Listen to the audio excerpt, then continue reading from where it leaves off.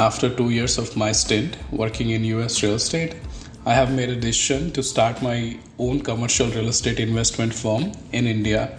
And the first thing that came to my mind was have an apples to apples comparison between US and Indian commercial real estate. So in this podcast, we will explore both countries' commercial real estate apples to apples look, things like cap rates, strategies, lease structures, interest rates, returns profile, and both countries' economies and their outlook.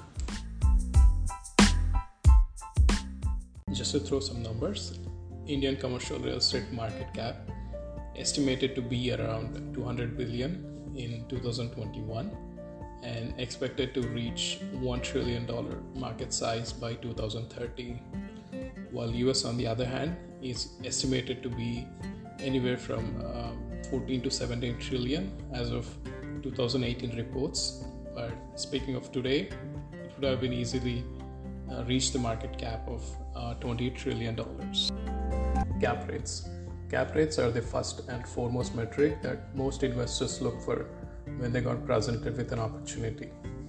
After the 2008 financial crisis, cap rates for the office sector in US primary markets have stayed below 5% and pretty much same for industrial as well. This is where it gets interesting for India. Cap rates for grade A office spaces, industrial and retail sectors in primary markets or tier 1 cities have been anywhere from 7 to 9%, almost double compared to all Asia Pacific regions and the US. One thing to note that cap rates are expressed on unlevered basis, meaning the debt is not taken into consideration. The other side of the coin to look at is cost of borrowing money to leverage in that country. We covered interest rates in another section of this podcast. Commercial lease structures. So commercial leases are typically long-term in nature, ranging from 5 to 15 years. In India, commercial leases have a 3 or 5 year lock-in period with generally like 9 to 15 year lease term and the option to renew. In terms of how the leases are structured, both US and India follow the same type of lease structures, such as triple net, full service gross, and modified gross lease. In a triple net lease, tenant reimburses full expenses to landlords such as taxes, common area maintenance or CAM, and insurance. In a full service gross lease, landlord is responsible for all expenses.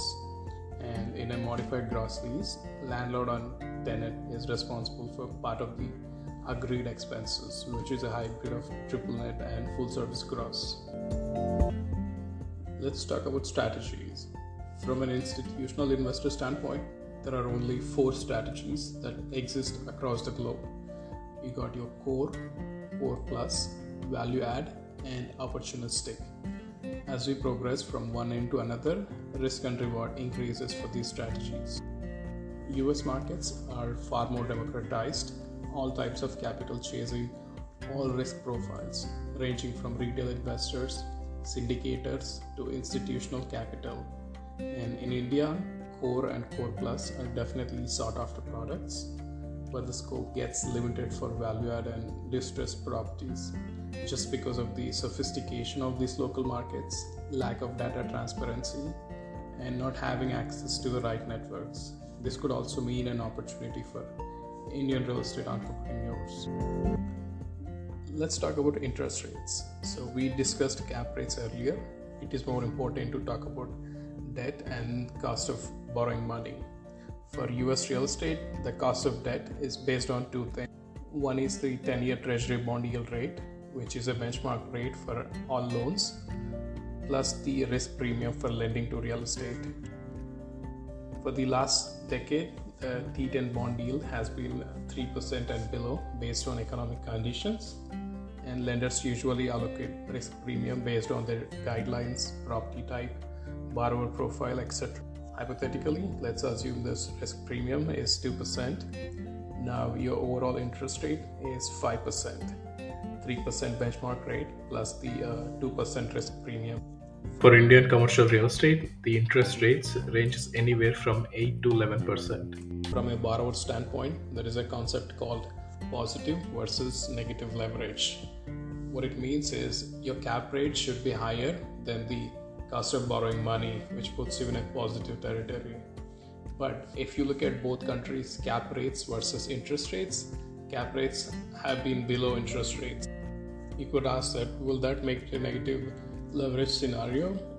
Simple answer to that question is it may be or it may be not, because your loan payments stay constant throughout the loan term while your NOI increases yearly or periodically. I'm just trying to point out that for both countries, cap rates have been lower than cost of borrowing money.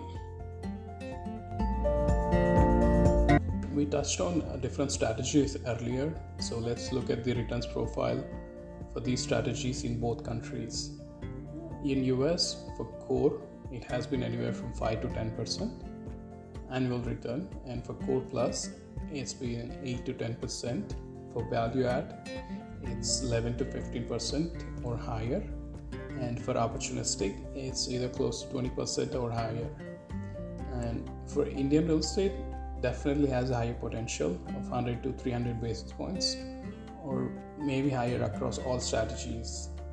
And local expertise is far more important in Indian real estate than in the US, just because of how private, sophisticated these local markets are and the lack of data transparency. Let's talk about both countries' economies and their outlook. United States is a highly developed country with a nominal GDP of 22.79 trillion and 30 trillion GDP based on purchase power parity or PPP. If you don't know what PPP is, it just takes into account the relative cost of local goods, services, and inflation rates and general cost of living in that country, comparing that with the other countries. India is a developing or emerging economy with a nominal GDP of $3.53 trillion or 11.75 trillion GDP based on purchase power parity. While US ranks number one in both nominal GDP and GDP PPP, India on the other hand ranks 5th and 3rd respectively. From an investor's view, US real estate is less risky compared to Indian real estate, and also note that emerging markets provide higher growth potential than stabilized economies. With a global economy on downturn, Indian real estate still has greater potential for growth in the coming decades with strong internal growth and many other factors. Last but not least, due diligence.